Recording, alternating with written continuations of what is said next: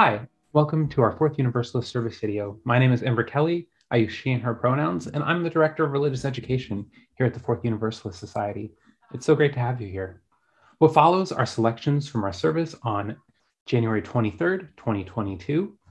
In this video, you'll hear the reading as well as the reflection, and following that, you hope you join us for a discussion where we go a little bit deeper into the service themes together.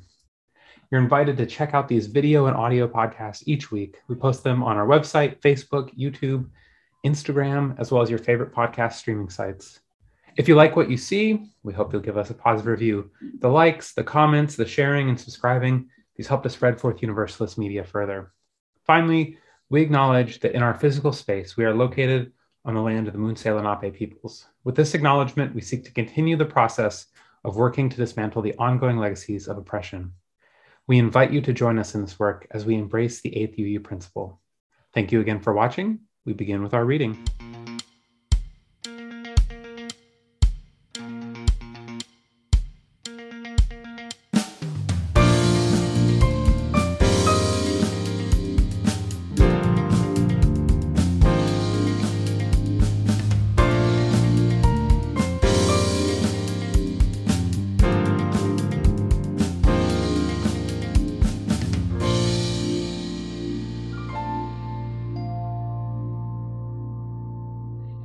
Our reading this morning is an excerpt from The Heart of Unconditional Love by Tulku Thondup. Loving kindness is the essence and nature of the whole world and of every being. To see and to experience this is to realize who we are. We can all observe that if someone is left in a quiet, undisturbed place, for example, in nature, he or she will become more peaceful. The more peaceful that a person becomes, the more joyful, wise, and helpful they will be to others. That is a clue that our human nature in its normal, undisturbed state is not violent or harmful, but loving. If we could reach and express our own loving nature, we wouldn't merely be enjoying a wonderful state, we would be opening our heart and body and the hearts and bodies of every receptive being with the energy of the joy of loving kindness. All of our expressions would become a source of illumination, of peace and joy to the world. In the same way that olive oil is the essence of the olive fruit, loving kindness is the heart of human purity. So to awaken our own loving kindness and offer such a great feast to all is the true potential and meaning of every being. However, although a loving heart is our birthright, it won't necessarily shine forth suddenly unless we make an effort. It unfortunately becomes a stranger when we become submerged in our daily struggles and emotions. So we need to work hard to uncover it through meditation and mental and physical dedication.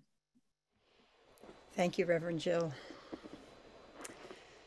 Just a few days ago, I saw an Instagram post about buying Girl Scout cookies from Troop 6000 in New York City, the troop that is comprised of unhoused girls. When I went to Troop 6000's page and saw the statistics on the unhoused in New York City, it's crushing. 70,000 people in shelters, 23,000 of whom are children under age 18, and about 12,000 of those are girls.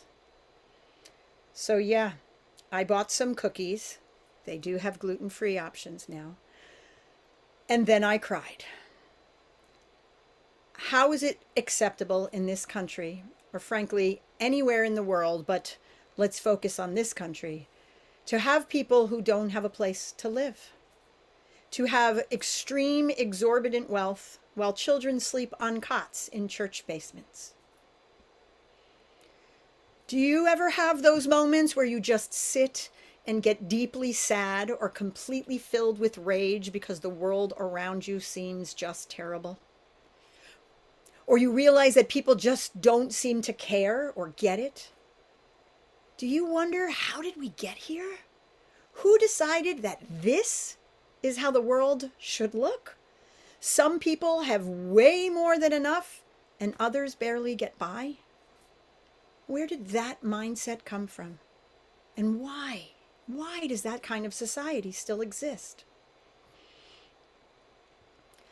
I go on these existential benders pretty regularly. Sometimes they are debilitating, and I have to just lie in bed and feel the pain of the world until I can see my way out of it.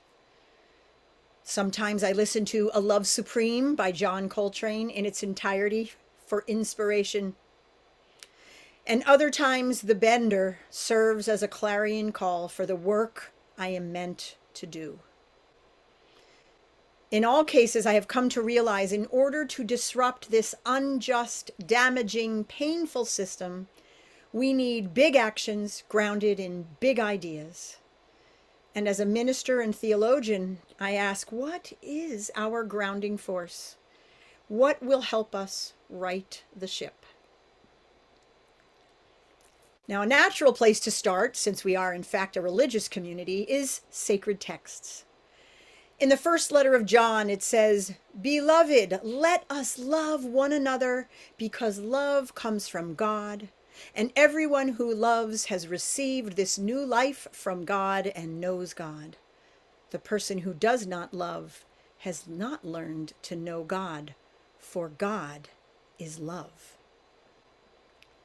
This is the only mention of God being love in the entire New Testament, in a complete phrase. And for me, and James Baldwin, and probably many UUs or other folks who struggle with the word and concept of God, might be the best phrase in the whole book. The best definition of God. God is love. Love is the answer. Love is the root and the stem and the leaves. In John it continues, "Beloved, since God loved us in this way, we surely ought to love one another. No human eyes have ever seen God, yet if we love one another, God remains in union with us, and her love attains its perfection in us." So, not only, according to John, is God love, but the very nature of God is dependent upon us living in unity with each other. The 14th century female mystic, Julian of Norwich, wrote in Revelations of Divine Love, "From the time these things were first revealed, I had often wanted to know what was our Lord's meaning. It was more than 15 years after that I was answered in my spirit's understanding. You would know our Lord's meaning in this thing? Know it well. Love was his meaning. Who showed it to you? Love. What did it show you? Love. Why did it show you? For love. Hold on to this and you will know and understand love more and more, but you will not know or learn anything else ever." Now, I know for many UUs, God or even Lord is not a word or concept that we are always fully comfortable with. I suppose it depends, again, on how you define God. I was asked a few years ago at another congregation I was serving to define God on the spot, and my quick answer was, God is a verb, and it appears in our actions toward other people. So maybe that's my version of God is love. I should mention I have plenty of other definitions of God, usually involving physics, but we can have that another conversation another time. But in many UU communities, we often substitute the word love for God, which makes sense for us, I think, but I'd like us to consider how we define love. So, of course, I went to the classic work, The Art of Loving by Erich Fromm, and he has this to say about love. Love isn't something natural. Rather, it requires discipline, concentration, patience, faith, and the overcoming of narcissism. It isn't a feeling, it is a practice. Love is a decision. It is a judgment. It is a promise. If love were only a feeling, there would be no basis for the promise to love each other forever. A feeling comes and it may go. How can I judge that it will stay forever when my act does not involve judgment and decision? Love is not primarily a relationship to a specific person. It is an attitude, an ordination of character which determines the relatedness of the person to the whole world as a whole, not toward one object of love. And love means to commit oneself without guarantee, to give oneself completely in the hope that our love will produce love in the loved person. Love is an act of faith, and whoever is of little faith is also of little love. And finally, he says, love is the only sane and satisfactory answer to the problem of human existence. I'm going to read that last one again. Love is the only sane and satisfactory answer to the problem of human existence. Which brings me to today's reading. When I first read the excerpt Reverend Jill read from Tundup, I thought, well, if only I had that much faith in humankind. But each successive time I read it, the more I want to believe it, and I actually do believe it. Especially this line, loving kindness is the heart of human purity. Isn't that a grand idea? Our very core, the ground of our being, is loving kindness. So Fromm, Tundup, John, and Julian are all asking us to see love as our guiding principle. If love and or loving kindness become our North Star, how do we live and act differently?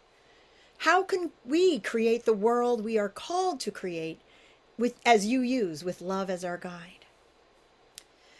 Well, since justice is central to our UU theology, I give you this quote, which you probably have heard before, from Cornel West, who famously said, "Justice is what love looks like in public." So loving kindness and love manifest themselves as justice. Another scholar of history and religion, Dr. Cleve Tinsley, says, justice is how love manifests itself in relationship to another person. If people in any social context are not striving for equity and justice among each other, then one has a right to question that community's understanding of love. Now, I mentioned a few weeks back my love of Paulo Freire and my belief in liberation for all oppressed and the oppressors as well. I was teaching Freire last week and was reminded of a footnote that Freire included in Pedagogy of the Oppressed from one of my heroes, Che Guevara. So I'm going to share this passage by the revolutionary Che. At the risk of seeming ridiculous, let me say that the true revolutionary is guided by a great feeling of love. It is impossible to think of a genuine revolutionary lacking this quality. Perhaps it is one of the great dramas of the leader that he or she or they must combine a passionate spirit with a cold intelligence and make painful decisions without flinching. Our vanguard revolutionaries must idealize this love of the people, of the most sacred causes, and make it one and indivisible. So the love I am talking about is this revolutionary love. Now, contrary to what Tuchel Tundup says, even though I love the idea that our normal, undisturbed state is not harmful or violent, but loving, we humans are not actually hardwired for kindness towards strangers. Biology shows that actually we are wired for competition as a means of ensuring the survival of our DNA. And this hardwiring shows up in how we view others, in that we tend to not just agree with people who think like us, but we view them as better people. And of course, the opposite follows. People who don't think like us are, well, bad. This is how hate and bias and violence get justified. But since our brains are evolving, as are we, I hope, we no longer solely rely on our amygdala or an ancient reptilian brain to do the thinking for us. Thus, we really do have the chance to do better. We have the chance to find out if we can transform our normal state of being into one of loving. So what does this look like for all of us? Or perhaps the better question is, how can we each conceive of a concept of love, revolutionary love or divine love, that will transform the world and help us be instruments of justice and peace?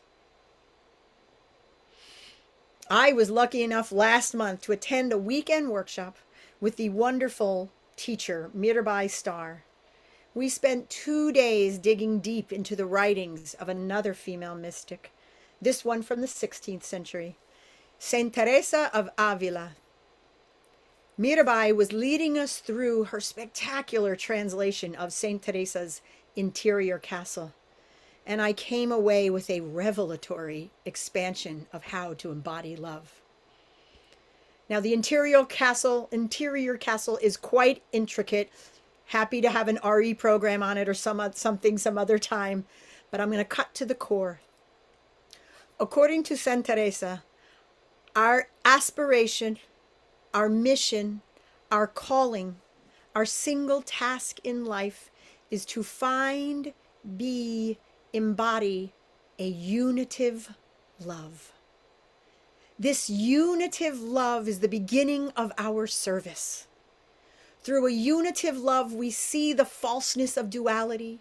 We have no need for supernatural experiences. We love one another because we see our essential interconnectedness.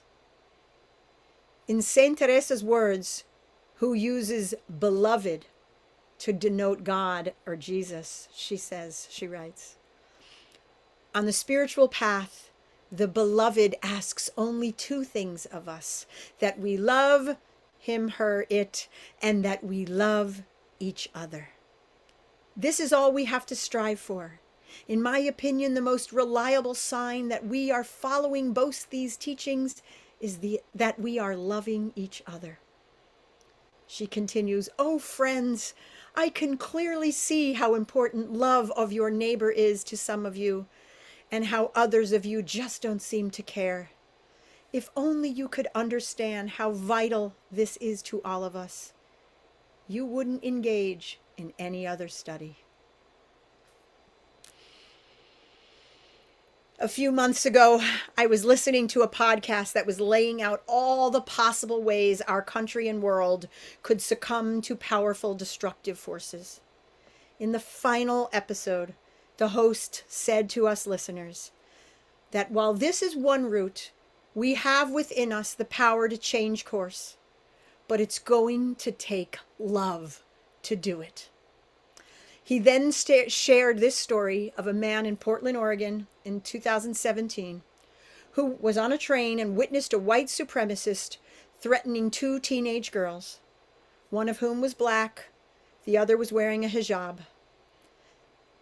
The man who sees this happening, his name is Talizin Mirdin Namkai Mecha, intervened with 2 other men and saved the girls from the knife of the attacker. Talizin was stabbed, and as he lay bleeding on the train car floor, a woman came to comfort him. And as he was slowly dying, he said to her, "Tell everyone on this train I love them." Those are some beautiful final words. There will be days when the pain of the world is too great, when our sense of wanting to care will wane, when we will not know what to do. But we are called on by a fierce, justice-seeking, revolutionary, unitive love of all our neighbors. And I encourage us all to find that love through prayer, spiritual practice, whatever it takes, so that we can love this world into what we believe it can be. May it be so. It is so wonderful to be here. I have two amazing guests joining me today. We're joined, of course, by Reverend Dr. Leonisa, who delivered our message today, our wonderful message about love on Valentine's Day, but a nice radical revolutionary message of love. But we are also joined by Ben, our intern, our field ed intern. And so we are excited to have a three-part discussion here as we dive into the depths of this message. So Leonisa, what inspired this? Like, where'd this come from? Well, tomorrow's Valentine's Day. So when I was plotting out my, services for the 3 months that I was going to be in this position, I was like, well, I should do a love thing around Valentine's Day. But then it was like, I don't want to talk about the common conceptions of love, or even, certainly not romantic love, which is a fine topic. It was just not where my head was.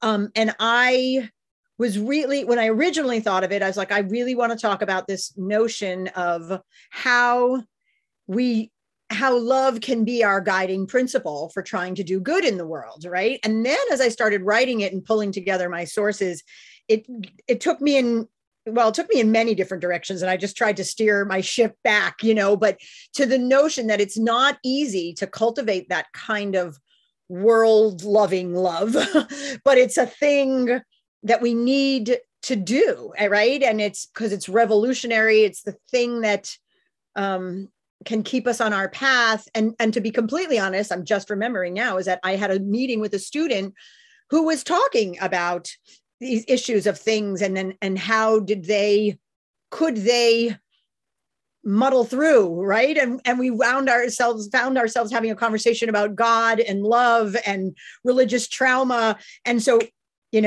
that all helped me sort of put it together. And luckily I had just started to piece things together. And after that conversation, the sermon just came flying out. So I think maybe, obviously the three of us with our seminary experience and delivering sermon experience understand this image of trying to guide the sermonship. Until you've delivered a sermon, until you've had to write one, you don't realize that it's a bit more of an adventure than a lot of other types of public speaking. It's true, because you have to have it, there's formula and ways to do it, but there's a message, there's a thread, and it's very easy, so yeah, I'll take a minute to, if you don't mind. There were other things I was like, oh, but I really love this idea about love. And I always make a document of like the ideas that don't make the cut, because they were pulling me off course, right? So I was like, well, I got a whole other sermon in this other document, right, on other ideas and ways of thinking about love. So yeah, but to follow your thread through a sermon, that's the challenge, and that's the impact of it, right? Mm-hmm. Sometimes it becomes, like you said, you might get the second sermon, you might end up with a whole entirely different sermon message theme than you originally expected when you jotted down the idea. Right, it's true. Yeah. Ben, was that your experience with delivering your sermon a few weeks? I guess that was months ago now.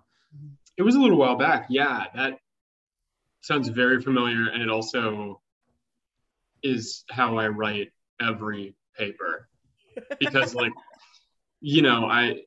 I'm sure that both of you can relate to this, like having gone through this experience where you learn all these things that you think are really cool, and it piques your interest and you want to talk about it all the time, and then you have to find some way to filter out the things that sound really cool, but it would be a total it would feel really artificial, and it would be very extraneous to the line that you're trying to follow, to the internal logic of the sermon that you're trying to write. Right. Sermon right to you.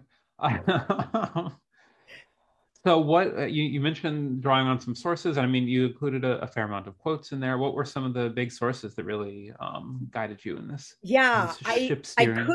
had a hard time not wanting to put all the quote. This is one of my quote heaviest sermons, right? But it was like, well, someone else said it better, so I'm just going to use their words, right? But some of this is I had many years ago written a piece about love, a very different angle on it. No, not very different, but different. So I had some of these writings on love sitting in like one of these files that we mentioned, and so I knew I wanted to get to the place where uh Cornel West, the Che Guevara, right? That, but I was like, I want to get there, but I need to set it up first, right? And so then I was thinking, and this was also because of the conversation that I had with this student about, how we even define some of these terms. And that's where I went to some of the New Testament readings, right? So I find it so interesting that it appears once, right? That God is love concept is like once, right? So that's always in a list somewhere of things you should tell people about, right? Especially people who, I don't know, who preach hate, right? You're like, okay, so it doesn't say it a lot in the book, but if it says it once, I think that's probably pretty impactful. And then as you dig, you see all these other related messages about God manifesting as love, right? Whatever your definition of God is, which is then I get into it. So that's where I sort of start. And then knowing that we're UUs, I was like, well, we know that God isn't the, easiest pill to swallow. So let's keep moving here. And that's where the Fromm writings on love, right? Because that's the classic text on that idea. And that's where it led me then into these more, I guess you could say, revolutionary or radical ideas of love, that love is the impetus, the ground, the North Star, whatever you want to call it, the ground of being, to get all seminary-ish on us on Paul Tillich or other, things like that. But also I had, and I mentioned this in the sermon, the final source, I was like, I have to bring this in because I realized I was quoting a lot of dudes and I'm not usually comfortable with that. And so I needed to balance that ship. And I was at a workshop, learned all about Saint Teresa de Avila and gosh, I can't, that's like a whole other workshop or session about like just diving into these mystics, right? And so after that workshop, it was like 2 full days, like 7.5 hours, Saturday, Sunday. And her conception of love and her relationship with this divine source being already within her, and that's the love, that we already have it, but we just don't get there because we've got layers and layers of stuff blocking it. And so I was like, that's where I need to end. I need to end with that idea and it brings us full circle to Christianity, but a way, much more deep and I think more relatable in general and more related to what Che says about like every revolutionary has to act from this place of love. It's not because of, ire and rage that's going to change things. It's your deep love of your people or of trees or however, or all of creation. That's transformative. That's the love we need to cultivate, not I don't know. That's not fluffy. That's deep and impactful, right?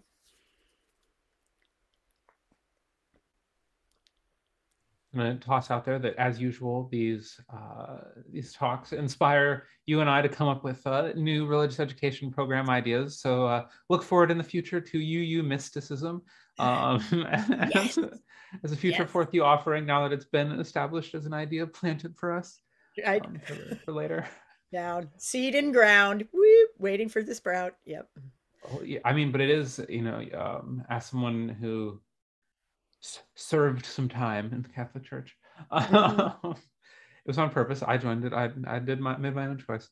Yeah. But I mean, gosh, the mystics they are fascinating. Like I had very limited exposure to them in the 20 odd years that I was a Catholic. And then I found them, which was interesting, right? Because all this time I'm like, where are all the women? I left Catholicism because I was like, why can't women get ordained? Okay. And then I go and find all these amazing writings and texts by these women who are having these profound visions and connections to either Jesus or God or this unitive love that Saint Teresa comes up with, right? Like, and I was like, well, I really would have liked to have known that, 30 odd years ago, right? But, I'm happy I found it, when I did, and now think it's deeply informative, but it's always interesting what gets left out of the teachings versus what, what makes the canon, and then what becomes these sidebars, right? Because I find them deeply, deeply interesting and powerful, and yeah. It's yeah, Ben. Sorry, I didn't mean to cut you off. Did you have You're something? good. Yeah. Oh, so when I was reading through this, I found myself thinking back to Soren Kierkegaard's book Works of Love, which is about the love commandment from the New Testament. And he explores all the ways that the idea of, you shall love your neighbor as yourself can be cashed out, and what the practical implications are of trying to live that commandment, especially in connection with the first of Jesus's two commandments, to love the Lord your God with, so I think it's really interesting to think about how loving your neighbor, however broadly or narrowly we're conceiving of it in the moment, because from time to time we kind of have to expand and contract to deal with our various responsibilities. The idea that affects the way that we do, or at least ought to, love ourselves.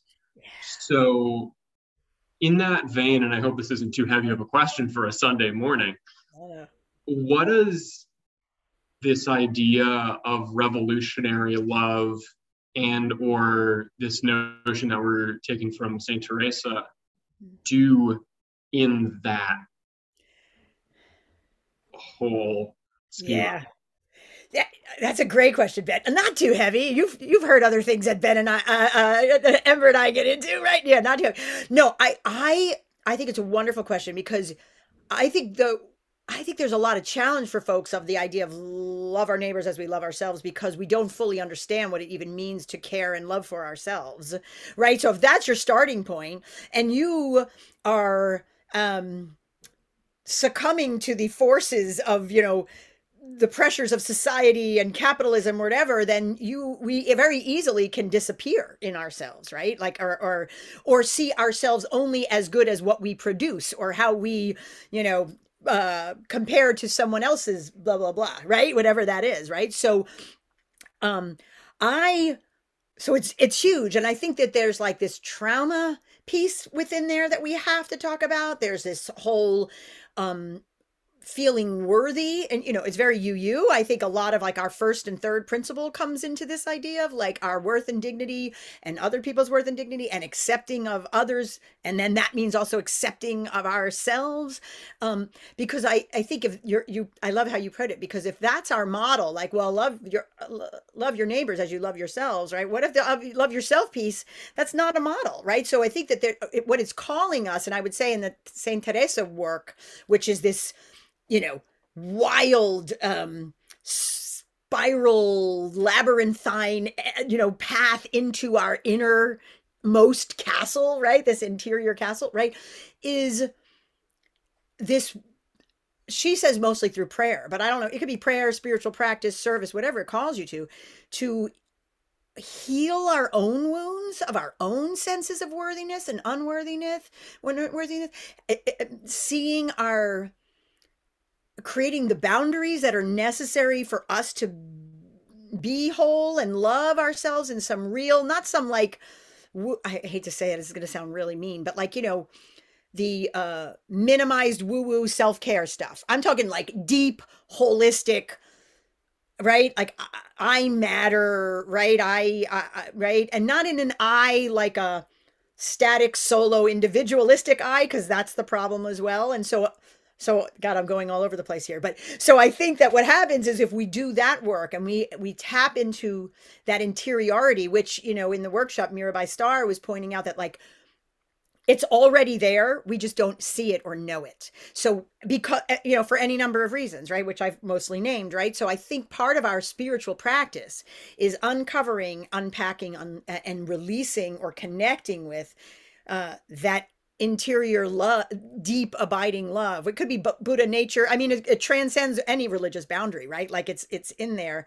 And then from there, we then would see, then it becomes like almost like a Martin Buber-esque thing, right? Like I and thou, right? Like, or a non-duality, right? So that's where Saint Teresa gets to. Like, it's like a non-dual, it's a unitive, right? So the way I love me, especially if it took you a while to get there, helps you maybe have those kind of empathic understandings, which we've often talked about in these little one-on-ones, like for other people's plights, like that it's not a choice. Like I'm not choosing to be X, Y, or Z. Like I'm also have trauma. I live in a system that's oppressive, right? Like I also need to cultivate this, right?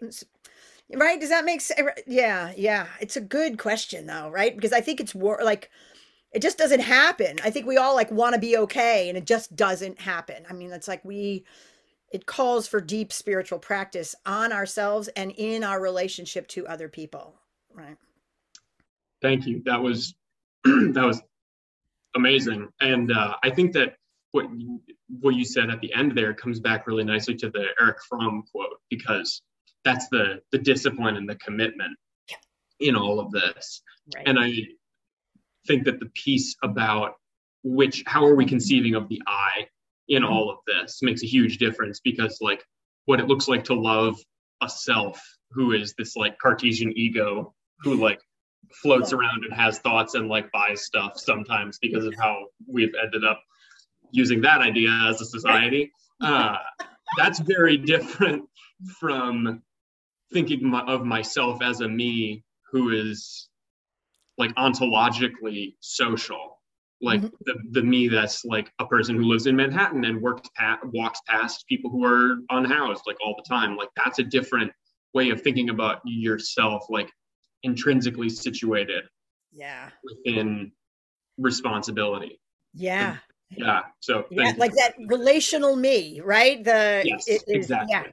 And that's, and you know, and it's and yeah, well, we could go on to that because there's, you know, that's also the Buddhist idea of a no self, right? And so, which is harder to grasp, and there's not enough time to do that. But like that's that same point too, is that if it's a me, how you perfectly put it, that needs to be fed or you know, patted on the back or whatever, that's a very different than me in relation to you and me in relation to, you know, we are a community. We are social beings. We could never possibly exist truly on our own, right? Down to a blade of grass, right? Like it's all interconnected. So that kind of love is like, you know, that's like cosmic love, right? Like it's beyond revolutionary. It's like the whole of the cosmos, right? Hegelian, if we're gonna be, you know, cosmos, you know, coming in. Anyways, Ben, I have to applaud that question. It was much better than my temptation to, you know, say, please tell us more about all of your recent existential crises that you described at the beginning of the message. So right. I thought that was a wonderful question. And it really same question. I just put it with like Kierkegaard. It was really there you go, right? You frame it with Kierkegaard and it makes it all better, right? Yeah.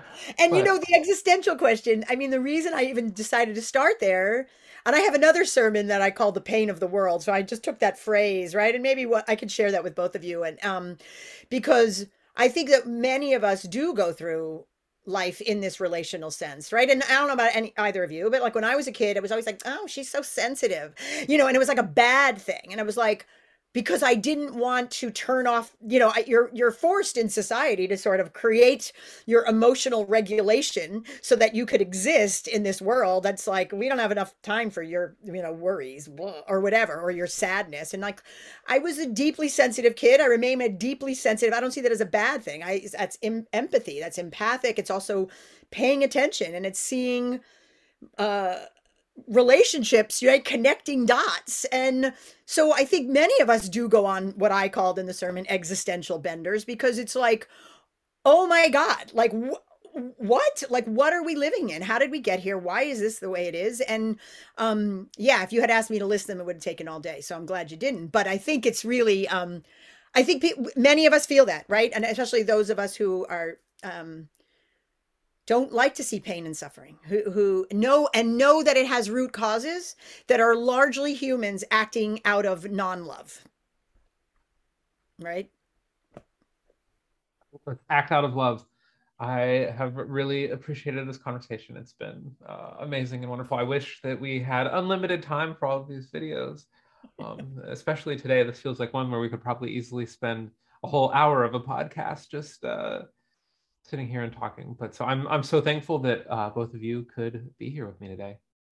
Likewise, this was great, and it's true, right? We can, we could just do that for fun. Future podcast episode. See, we're always got the ideas going. Future podcasts, future RE, future sermons. We got it covered. So we go. We're always planning. That's what ministry work is. Yeah. Thanks for bringing me in on the schemes this time.